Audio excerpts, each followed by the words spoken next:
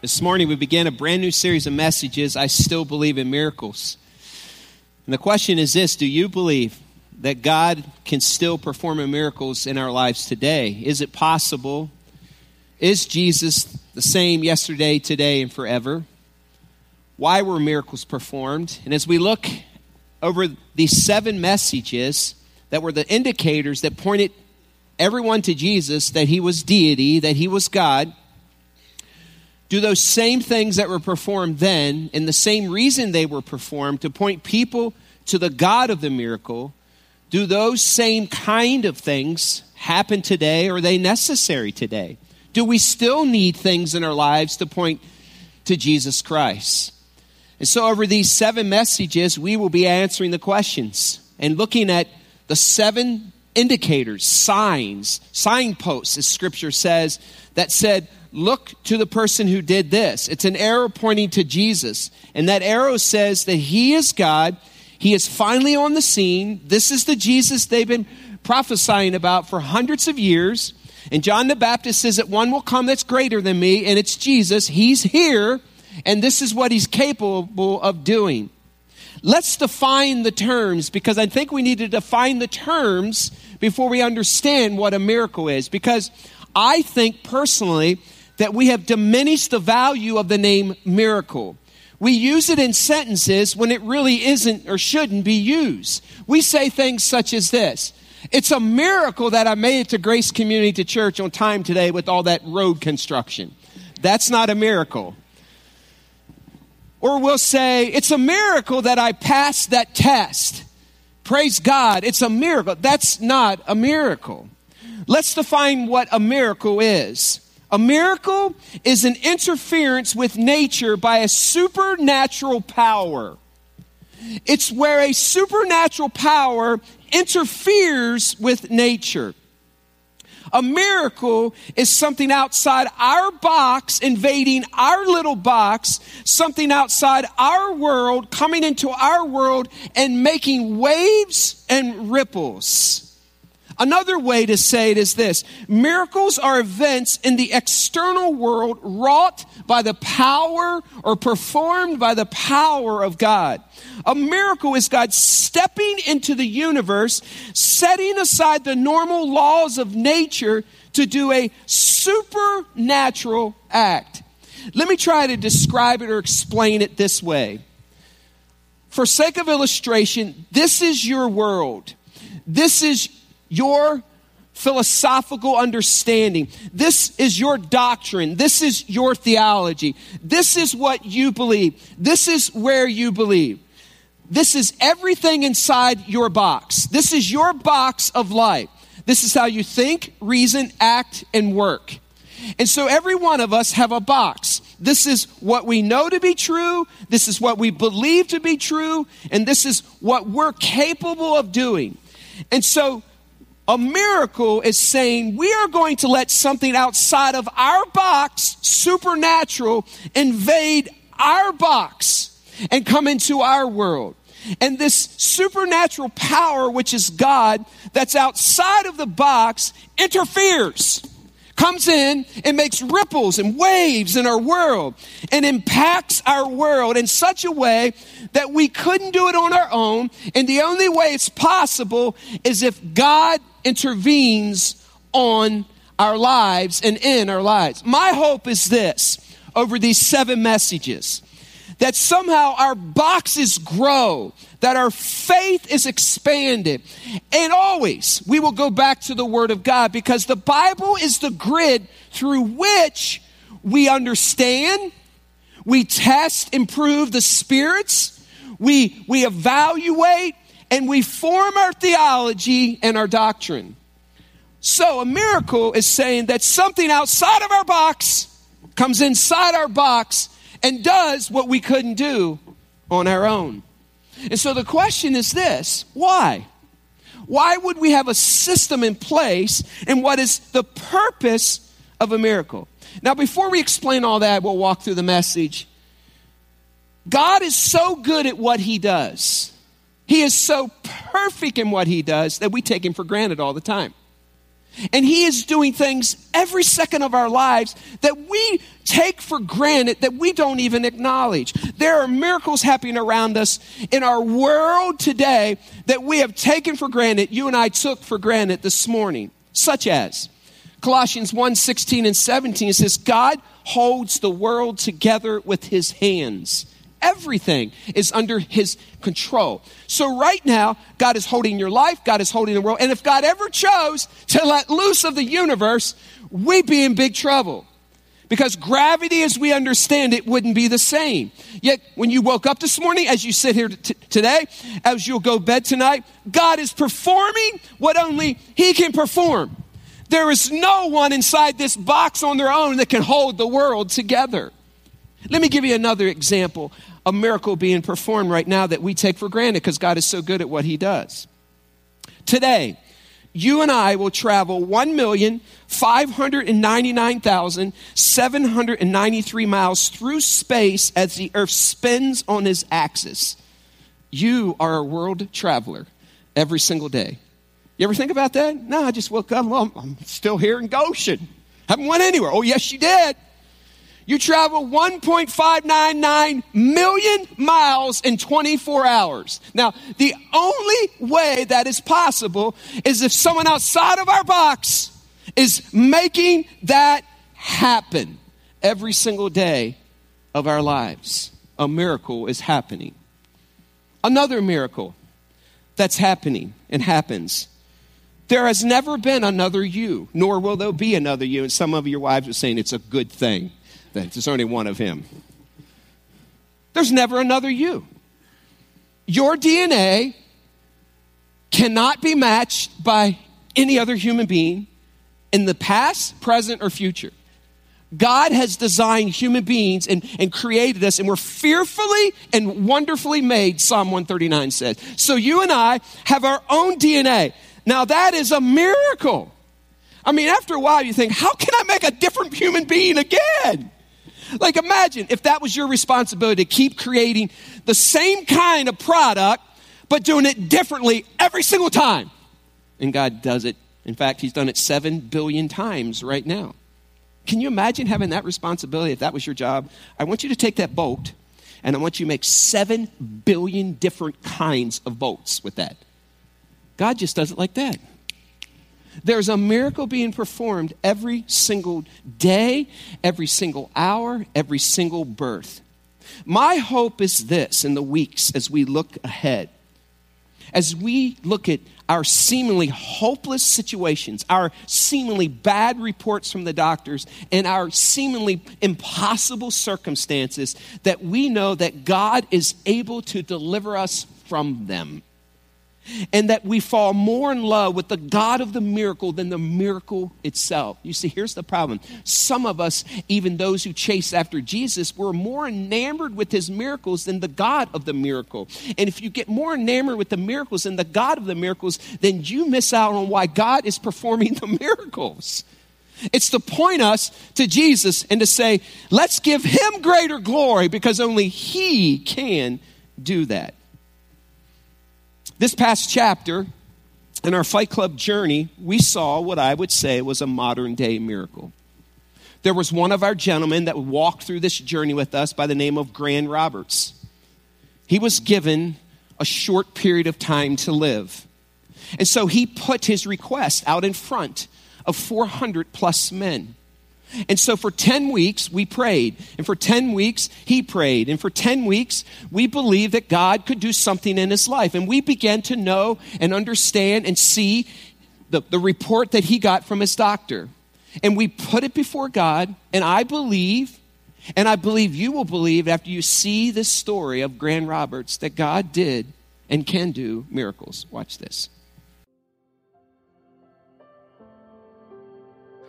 I didn't realize I was sick.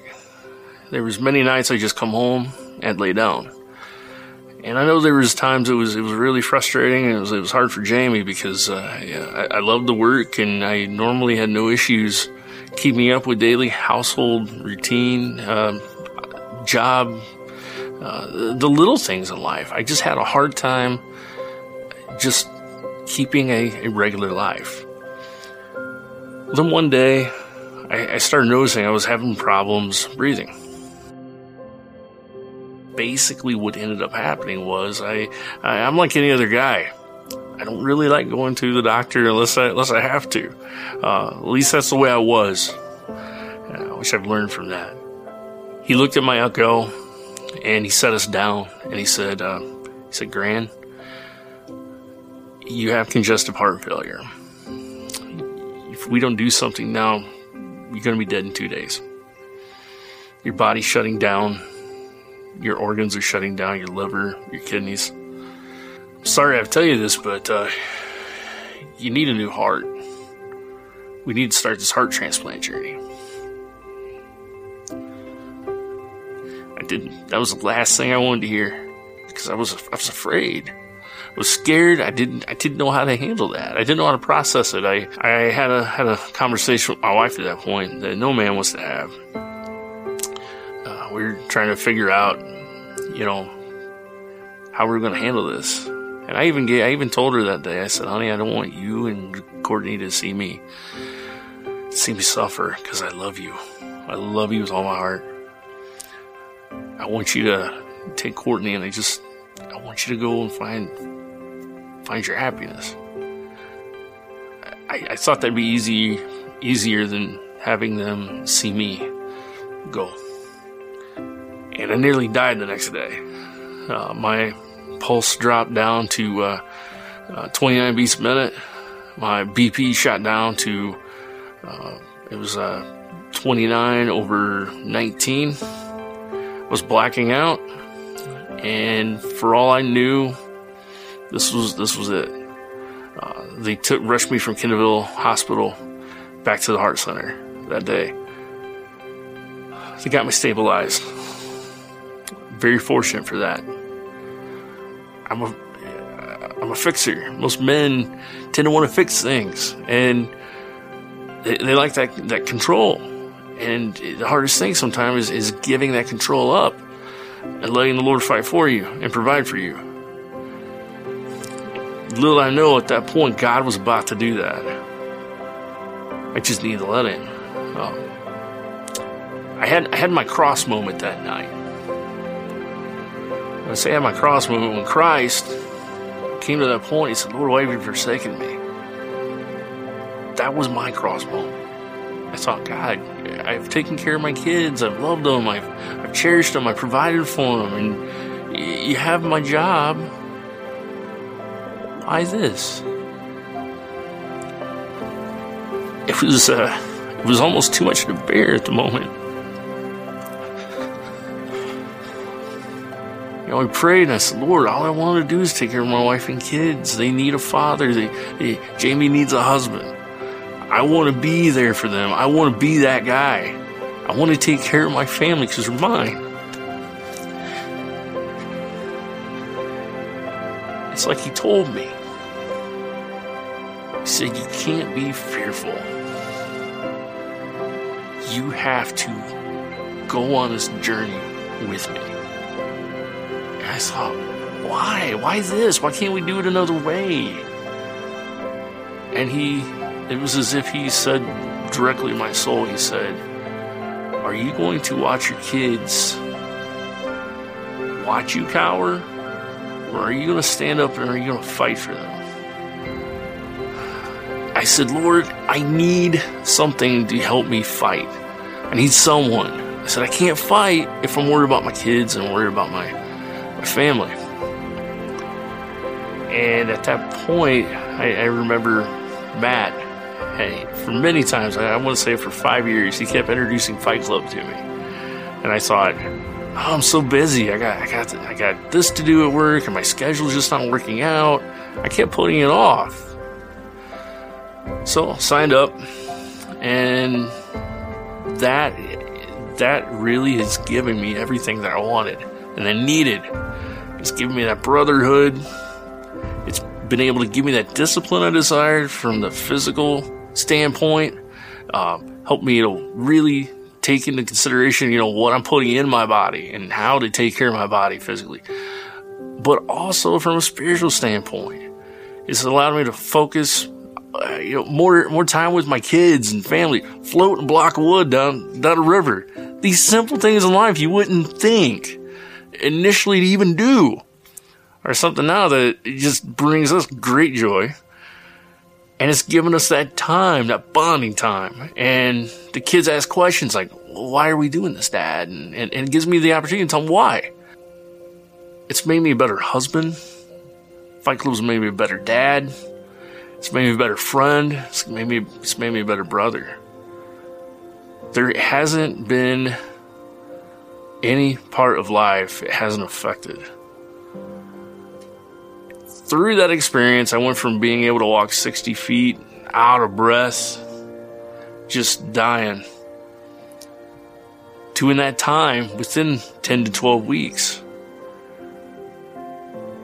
we got some good news. I've kept my appointments. I've kept my cardiac rehab. I've worked hard. I've prayed. I've read our book. Done our challenges.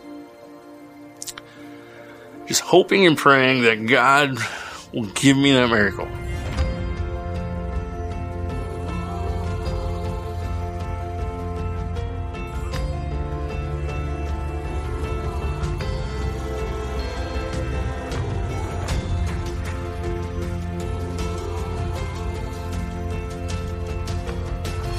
I looked at her and said, all right, Doc, what's the results? She's looking at the results and she's like, something's not right. So what do you mean? She goes, hold on, let me do some reconfiguring. Something's off. So she did some different math when it came to some of the numbers that she thought were off. And long story short, she just said, wow, you're not going to need the LVAD. We're taking that off the table. And as of right now, you're not going to need a heart transplant.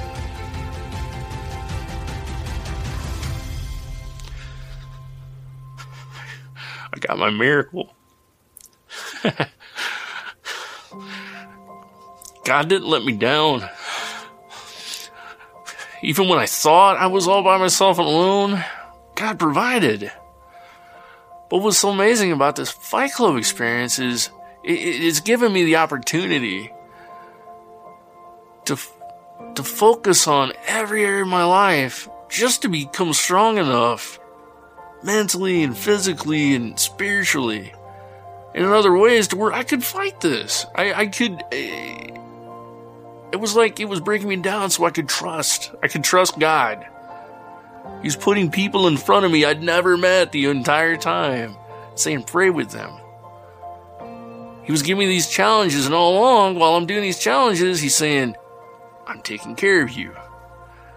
And that's what he did. I walked out of there, it just floored. The reality of being able to walk my daughter down the aisle is becoming more clear. The reality of praying with my daughter and her future husband afterwards, it's also becoming more clear. I need to fight for my kids, my wife, and my home now, so they can fight for theirs then. My name is Grant Roberts, and I'm a Fight Club man.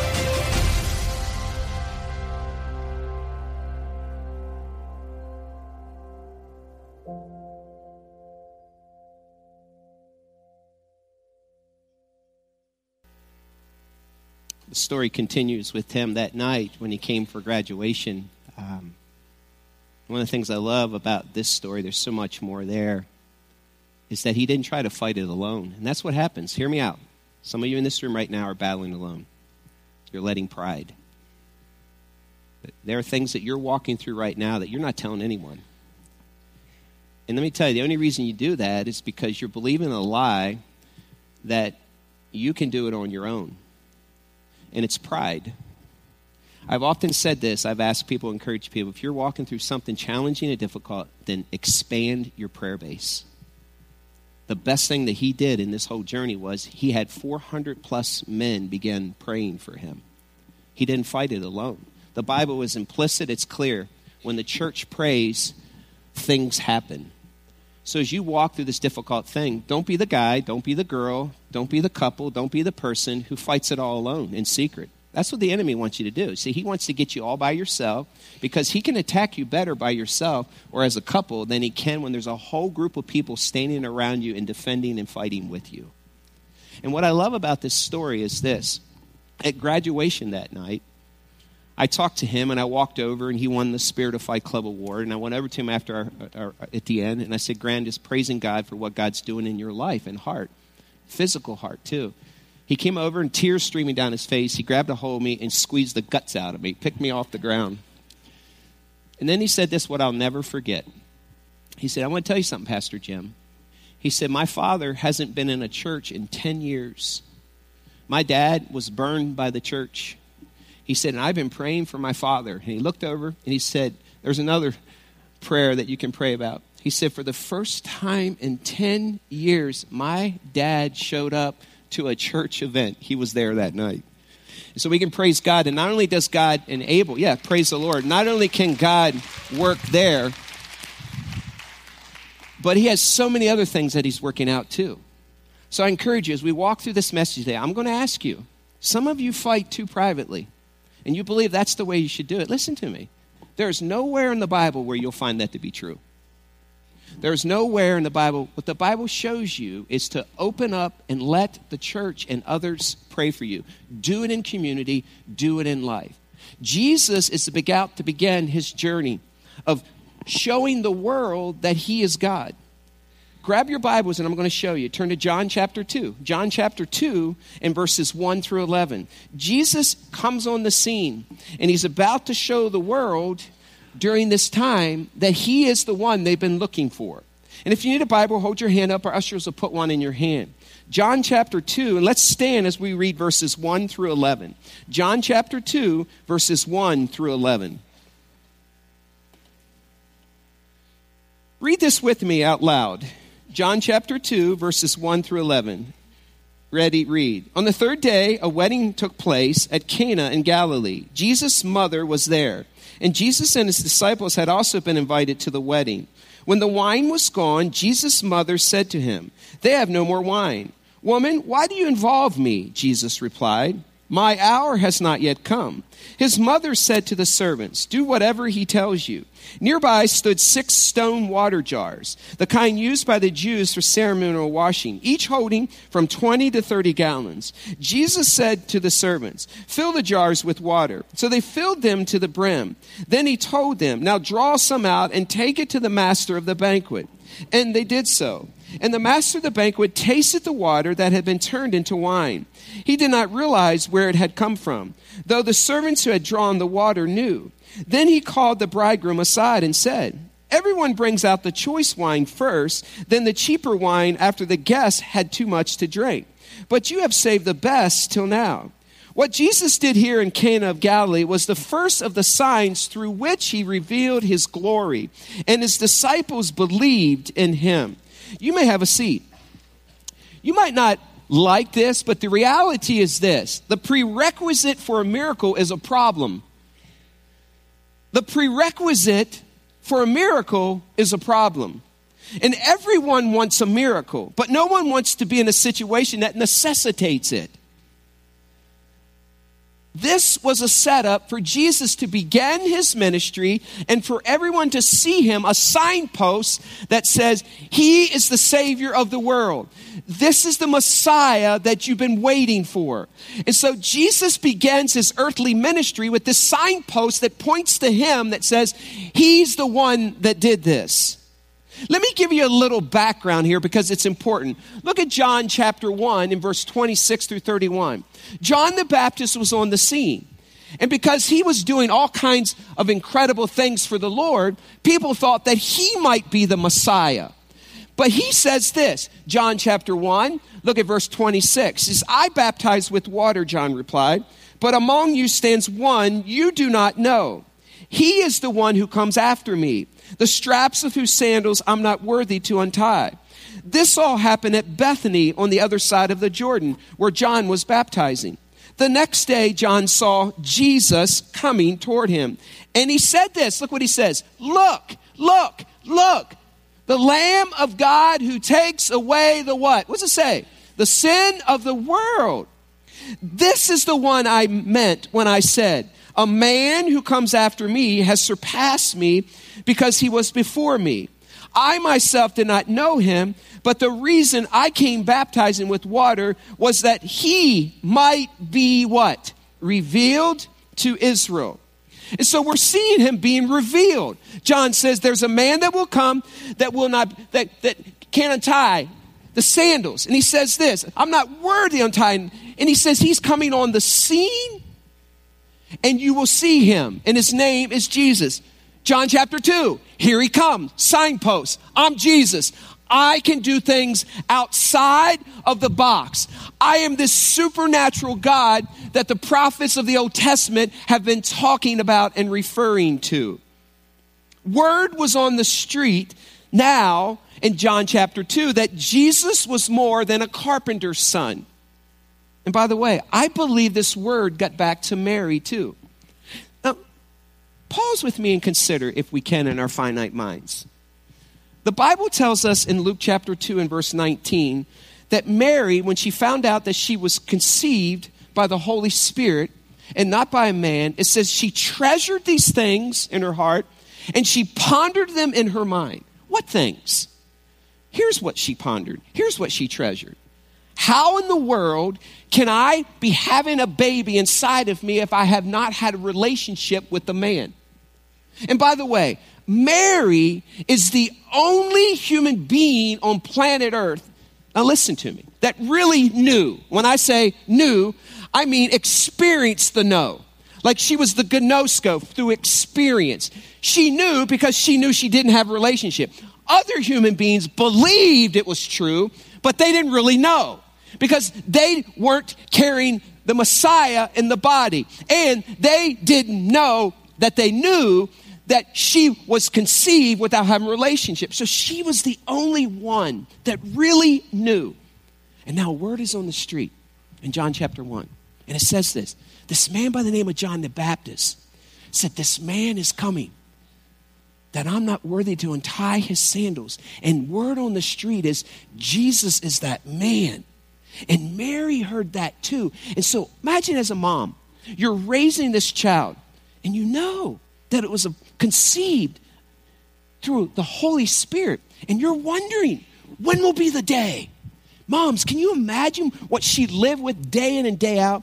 Because some believed and really believed, but some weren't sure. But she knew that she had no relationship with a human being and that there was a God child inside of her. And now, word on the street that Jesus was about to begin being a signpost for the whole world to see that he was the King of Kings and the Lord of Lords.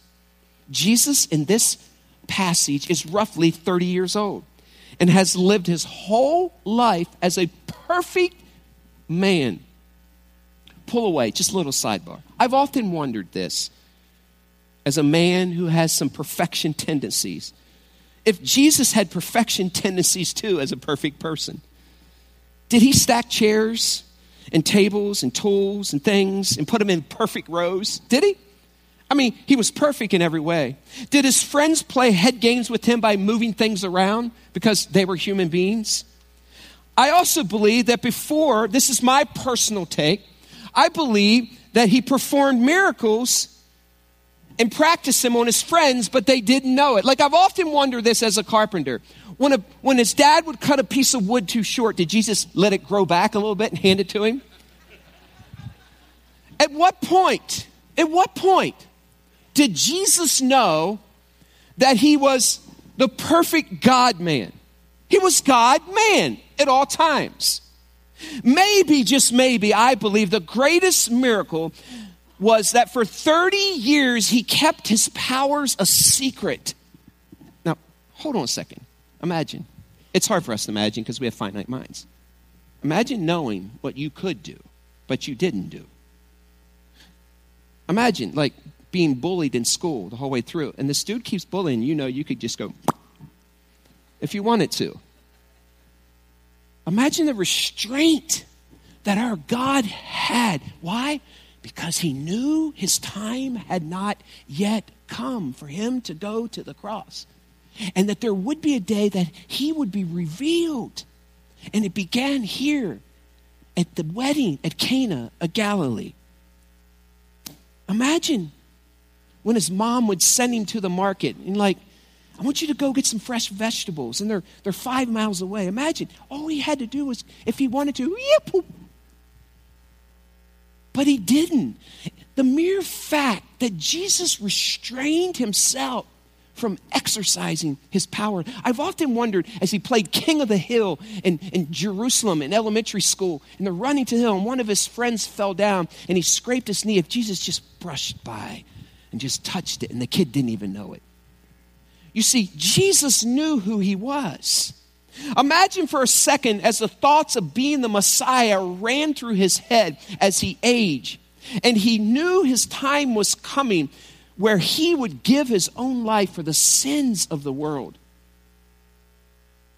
I bet there were lonely times for him, as he could never fully share these things with anyone.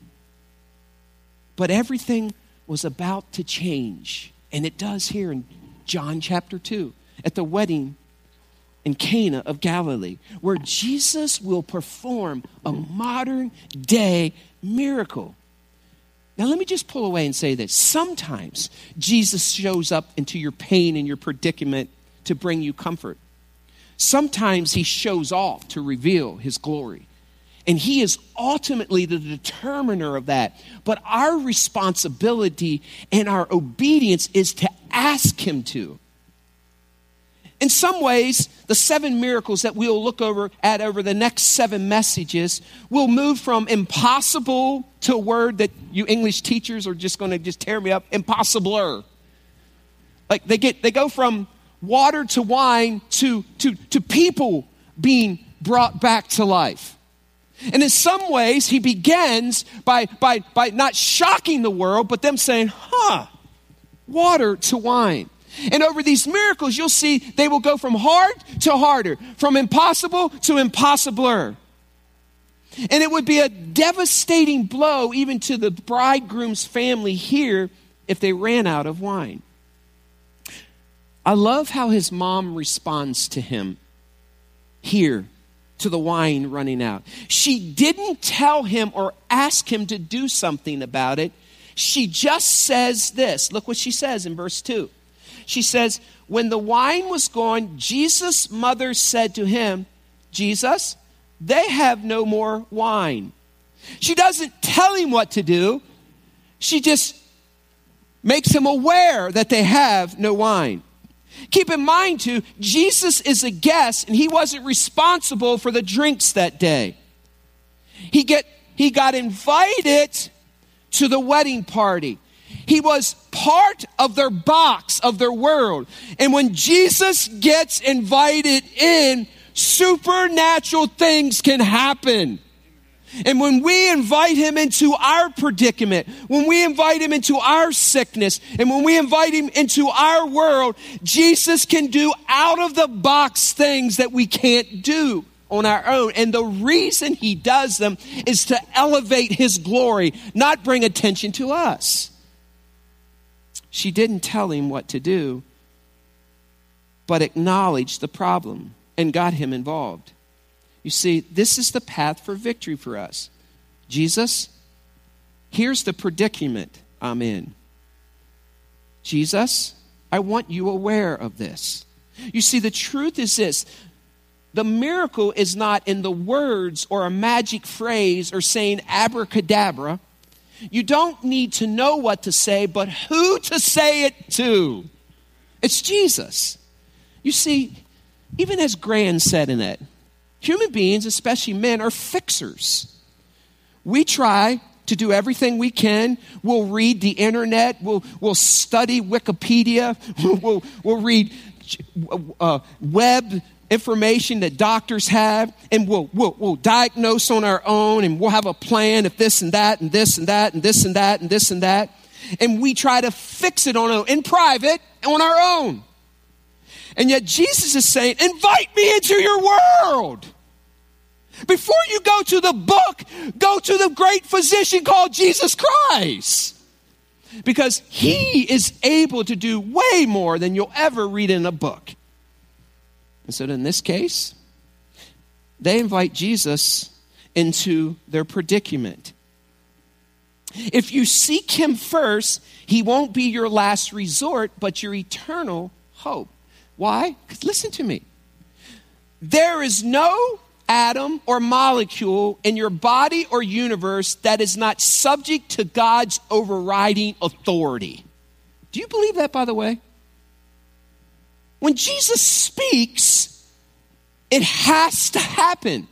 He is the final authority over everything.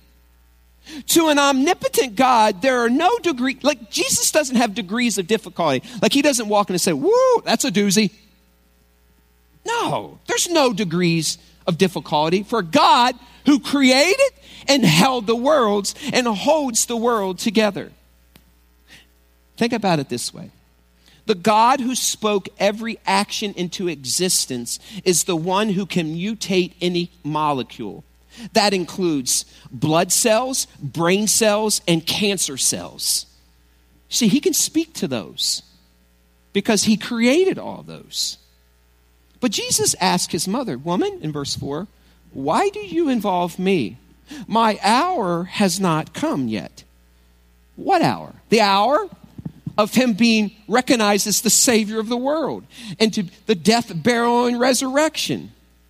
His mother told the servants to do whatever he tells you. Look at verse 5. Look how his mom just puts other people into action. His mother said in verse 5 to the servants, do whatever he tells you. I find it interesting. In most miracle cases, it requires a human level of obedience. Sometimes we have to do the natural before God will do the supernatural. There's always a step of obedience in these situations. In this case, the natural is someone needs to bring the water and pour it into pitchers. Someone else has to step on the scene in the natural so that Jesus can do the supernatural. Look what happens next. Look at verse 6.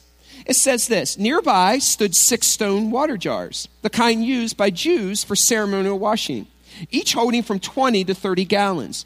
Jesus said to the servants, fill the jars with what? What's the word? Water. So they filled them to the brim. They did exactly what Jesus told them to do, not knowing and not completely understanding how that could turn into wine. There isn't one person who said, what up, Jesus? Like, why do I need to do that? They just obediently followed and did what he said we should do. Think about that for a second. God doesn't need much to work with. In fact, he doesn't need anything. But when Jesus invades our box, he brings with him answers outside of our box and power. Keep in mind here too, sometimes we look at this passage and we lose perspective. Listen, the miracle isn't in the wine. Like, we don't look at it and say, hey, that was good wine. Jesus didn't put this in Scripture. The Holy Spirit didn't inspire John to write this, that we say, hey, there's good wine there. The point is this, that Jesus is able to perform miracles, and that gives him greater glory.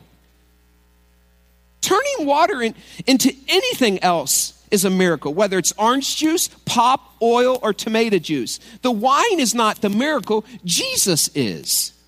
And too often we get more enamored with the miracle than we do the God of the miracle. Here's what I love about this, and that's why I say it goes from impossible to impossibler. I love the fact that the first miracle was not about saving a life, but saving face. Why do I tell you that? Here's why. Jesus is concerned about every portion of your life. Even down to, like, in all reality, would it really would have wrecked this marriage if they didn't have any wine? No.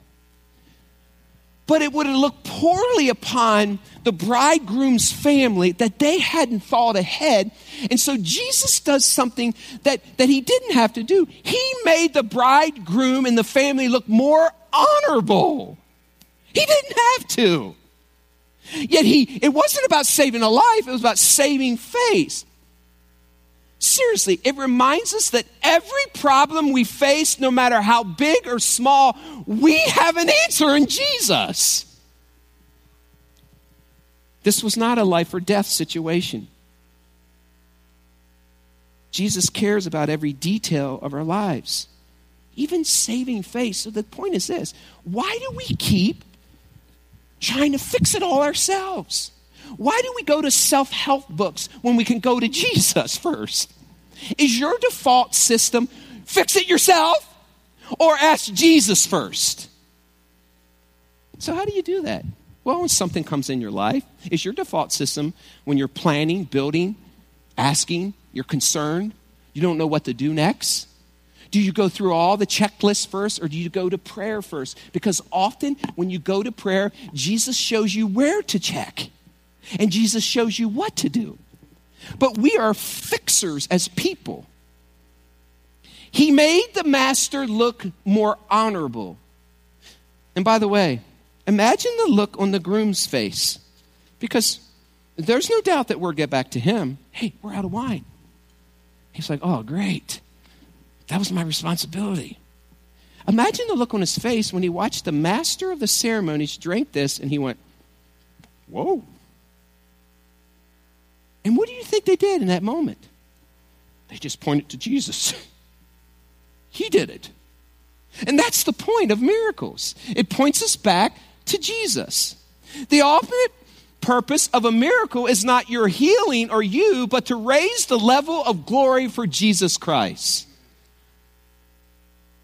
And by the way, here's what I know to be true. And this is why I say, don't be that person who fights your predicament, your situation, in private by yourself. That's what the enemy wants you to do. Nearly every miracle has a supporting cast. If you want the starring role, you will most likely miss it. So if you're trying to battle it on your own and say, well, I prayed, I did this. Listen, you need a supporting cast. And the supporting cast are Christ followers, the church. That's why we gather. That's why we worship. That's why we have community. You're not meant to walk this life alone. Enlarge your prayer base. I met with a man again this week, and he's walking through a difficult time. And I asked him this question: how many people have you made aware of this? 5. And I said, why? I don't know. Pride? I said, enlarge your prayer base. Because the fervent prayer of righteous people, plural, avails much. Enlarge your prayer base. Quit fighting it alone. Every miracle has a supporting cast. Someone in a group that you go to, lean on, remind you, gets you to the miracle maker. Before we move on with this account, there are 2 primary hindrances that I would say to miracles. The first one is this: skepticism. Miracles, by definition, are a violation of natural laws. And because they don't make logical sense, we have a tendency to explain away what we cannot explain. And we'll say, well, that was just a coincidence. Well, I'm not sure, but I'm sure it won't happen again. But skepticism predisposes us towards disbelief. Yet the Bible is clear that God can do the impossible. And by the way, I never want my finite mind to keep my infinite God from performing a miracle so that he can get greater glory. And some will limit God. Skeptics by nature try to hold things too closely. They rarely celebrate because of fear that it might not stay good for a long time. And there's this fear, he's good now, that situation is good now, so I don't want to make it public and celebrate because of fear that it might get worse again. You know where that fear comes? Fear doesn't come from God. It comes from the pit of hell. Celebrate it. Give God glory. Don't let the enemy rob Jesus Christ of his glory. The second reason, a primary hindrance to miracles, is dormant disappointment. And let me explain what I mean by that. Have you ever prayed for a miracle, but it feels like God didn't hear a word you say? Absolutely. All of us have. I can't explain why God doesn't answer some prayers and others he does. But it is a mistake to allow a single disappointment to make you throw in the towel altogether, because it can pull back the reins of your faith. And you could miss your present day miracle by not asking Jesus to invade and interfere into your box.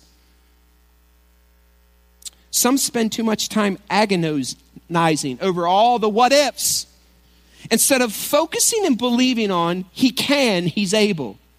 You can't, listen to me, you can't worry and fret and have anxiety and trust Jesus at the same time.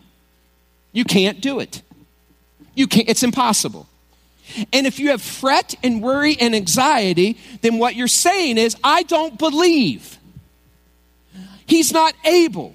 So you have to take every thought captive and replace it with the truth that he's able. He's able, even if it means you say that 100,000 times a day to battle back. Another pause button before we move on. The greatest miracle that has ever been performed and will ever be performed, and there is no close second, and this miracle has 100% return rate from a repentant heart, is salvation. Listen to me. If you have a repentant heart and you're asking the King of Kings and Lord of Lords to be your Savior, listen to me. You can bank 100% that he will save you. That's a miracle. An old heart becoming a new heart. A dead man getting life. And a man walking from slavery to freedom. From hell to heaven. Listen, that is a modern day miracle. And there is a 100% return rate. A repentant heart crying out to God and say, I believe you're the King of Kings. I believe you're Messiah. Will you save me? And he says, yes. That is an incredible miracle. So watch what happens next. They get the water in verse 8. It says this. Then he told him, now draw some out and take it to the master of the banquet. They did so, and the master of the banquet tasted the water that had been turned into wine. He did not realize it where it had come from, though the servants who had drawn the water knew. Then he called the bridegroom aside and said, everyone brings out the choice wine first, and then the cheaper wine, and the guests have had when they have had too much to drink. But you have saved the best till now. These kind of accounts stretch our faith. They elbow us out of our own assumptions and keep us from believing that God can do a miracle for us too. Fear can keep you from believing. And if God can do this, then certainly he can do what you need in your situation. Here's what I know. When a person's mind is stretched by a new idea, and in this case, a miracle, it never returns to its original dimensions. I pray. This is my prayer. I pray this regularly for Grace Community and for my family and for myself. I pray that you never limit how God wants to work in your life because of your own unbelief. See, here's what happens. Hear me out. Some of you right now are saying, yeah, but. Or, I'll believe it when I see it. Instead, you should be saying, I believe before I see it. Look what happens in verse 11. This is what Jesus is really good at. This often gets lost in this account. Look at verse 11. What Jesus did here in Cana of Galilee was the first of the signs, look what it says, through which he revealed his what? And his what? Believed in him. You see, miracles raise the faith number of others. But sometimes it's harder to believe God for a miracle for ourselves. Now think about what took place here. Lots of people began following Jesus because he was doing these miracles. And so he had this large following. His disciples believed in their heads, I'll leave my family, I'll trust in you, and I'll follow you. They believed in their heads, but my understanding is this. When they saw Jesus perform this miracle, it went from their heads to their hearts, and they were truly born again. Look what it says. Look what it says. Verse 11. It says in verse 11, what Jesus did here in Cana of Galilee was the first of signs through which he revealed his glory, and his disciples did what in him? I believe in this moment that his disciples trusted him fully with faith that he was the King of Kings and the Lord of Lords. You see, the way we steward the miracle is by believing God for even bigger and better miracles. And then our faith nudges others to do the same. His disciples believed in him too. What began as saving face for a wedding party's family ultimately pointed everyone to Jesus. That's what miracles are supposed to do. Point him to Jesus so that he gets greater glory. And so when people look to Jesus, they say, wow, I couldn't do that on my own. There must be someone outside the box that can do that. Who is that? It's Jesus. And what started as a miracle to save face ultimately took people who had their box looking at Jesus and saying, you are the Son of God. I believe in you. That's why we have miracles. The miracles aren't necessarily for us, but when we trust in him, open our prayer base, get other people involved, and he does what only he can do, we receive what we've been asking for, but ultimately it raises the glory meter of God the Father, God the Son, and God the Holy Spirit, and people say, whoa, there is a God, and I need that God. That's what miracles do. They raise the glory number of Jesus. And what began as a problem for a wedding ultimately saved the lives of the disciples. Miracles are meant to point people to Jesus and to give him greater glory. You see, here's what I know. Jesus can turn the worst of days, the worst of predicaments, the worst reports, the worst news into the best days and best news. How? With the nod of his head. Do you believe that? You see, the second you don't. In the New Testament, as they were walking through this journey, one man said this, Lord, I believe, but help my unbelief. You see, you can't doubt and trust at the same time. My prayer is that over the next 7 weeks, you believe and you hand off your situation and you invite God into your box so that the supernatural can invade the natural. And when the supernatural invades the natural, supernatural things happen and people ask, who did that? And you say, it points to Jesus. Jesus wants to do that for you. He is the God of the impossible. Oh Lord, I could preach that message, the same message over and over and over and over and over and again. But God, we need to preach that to ourselves. And so Lord, my hope is this, that over these next 7 messages, that we begin to hand off our situations to you.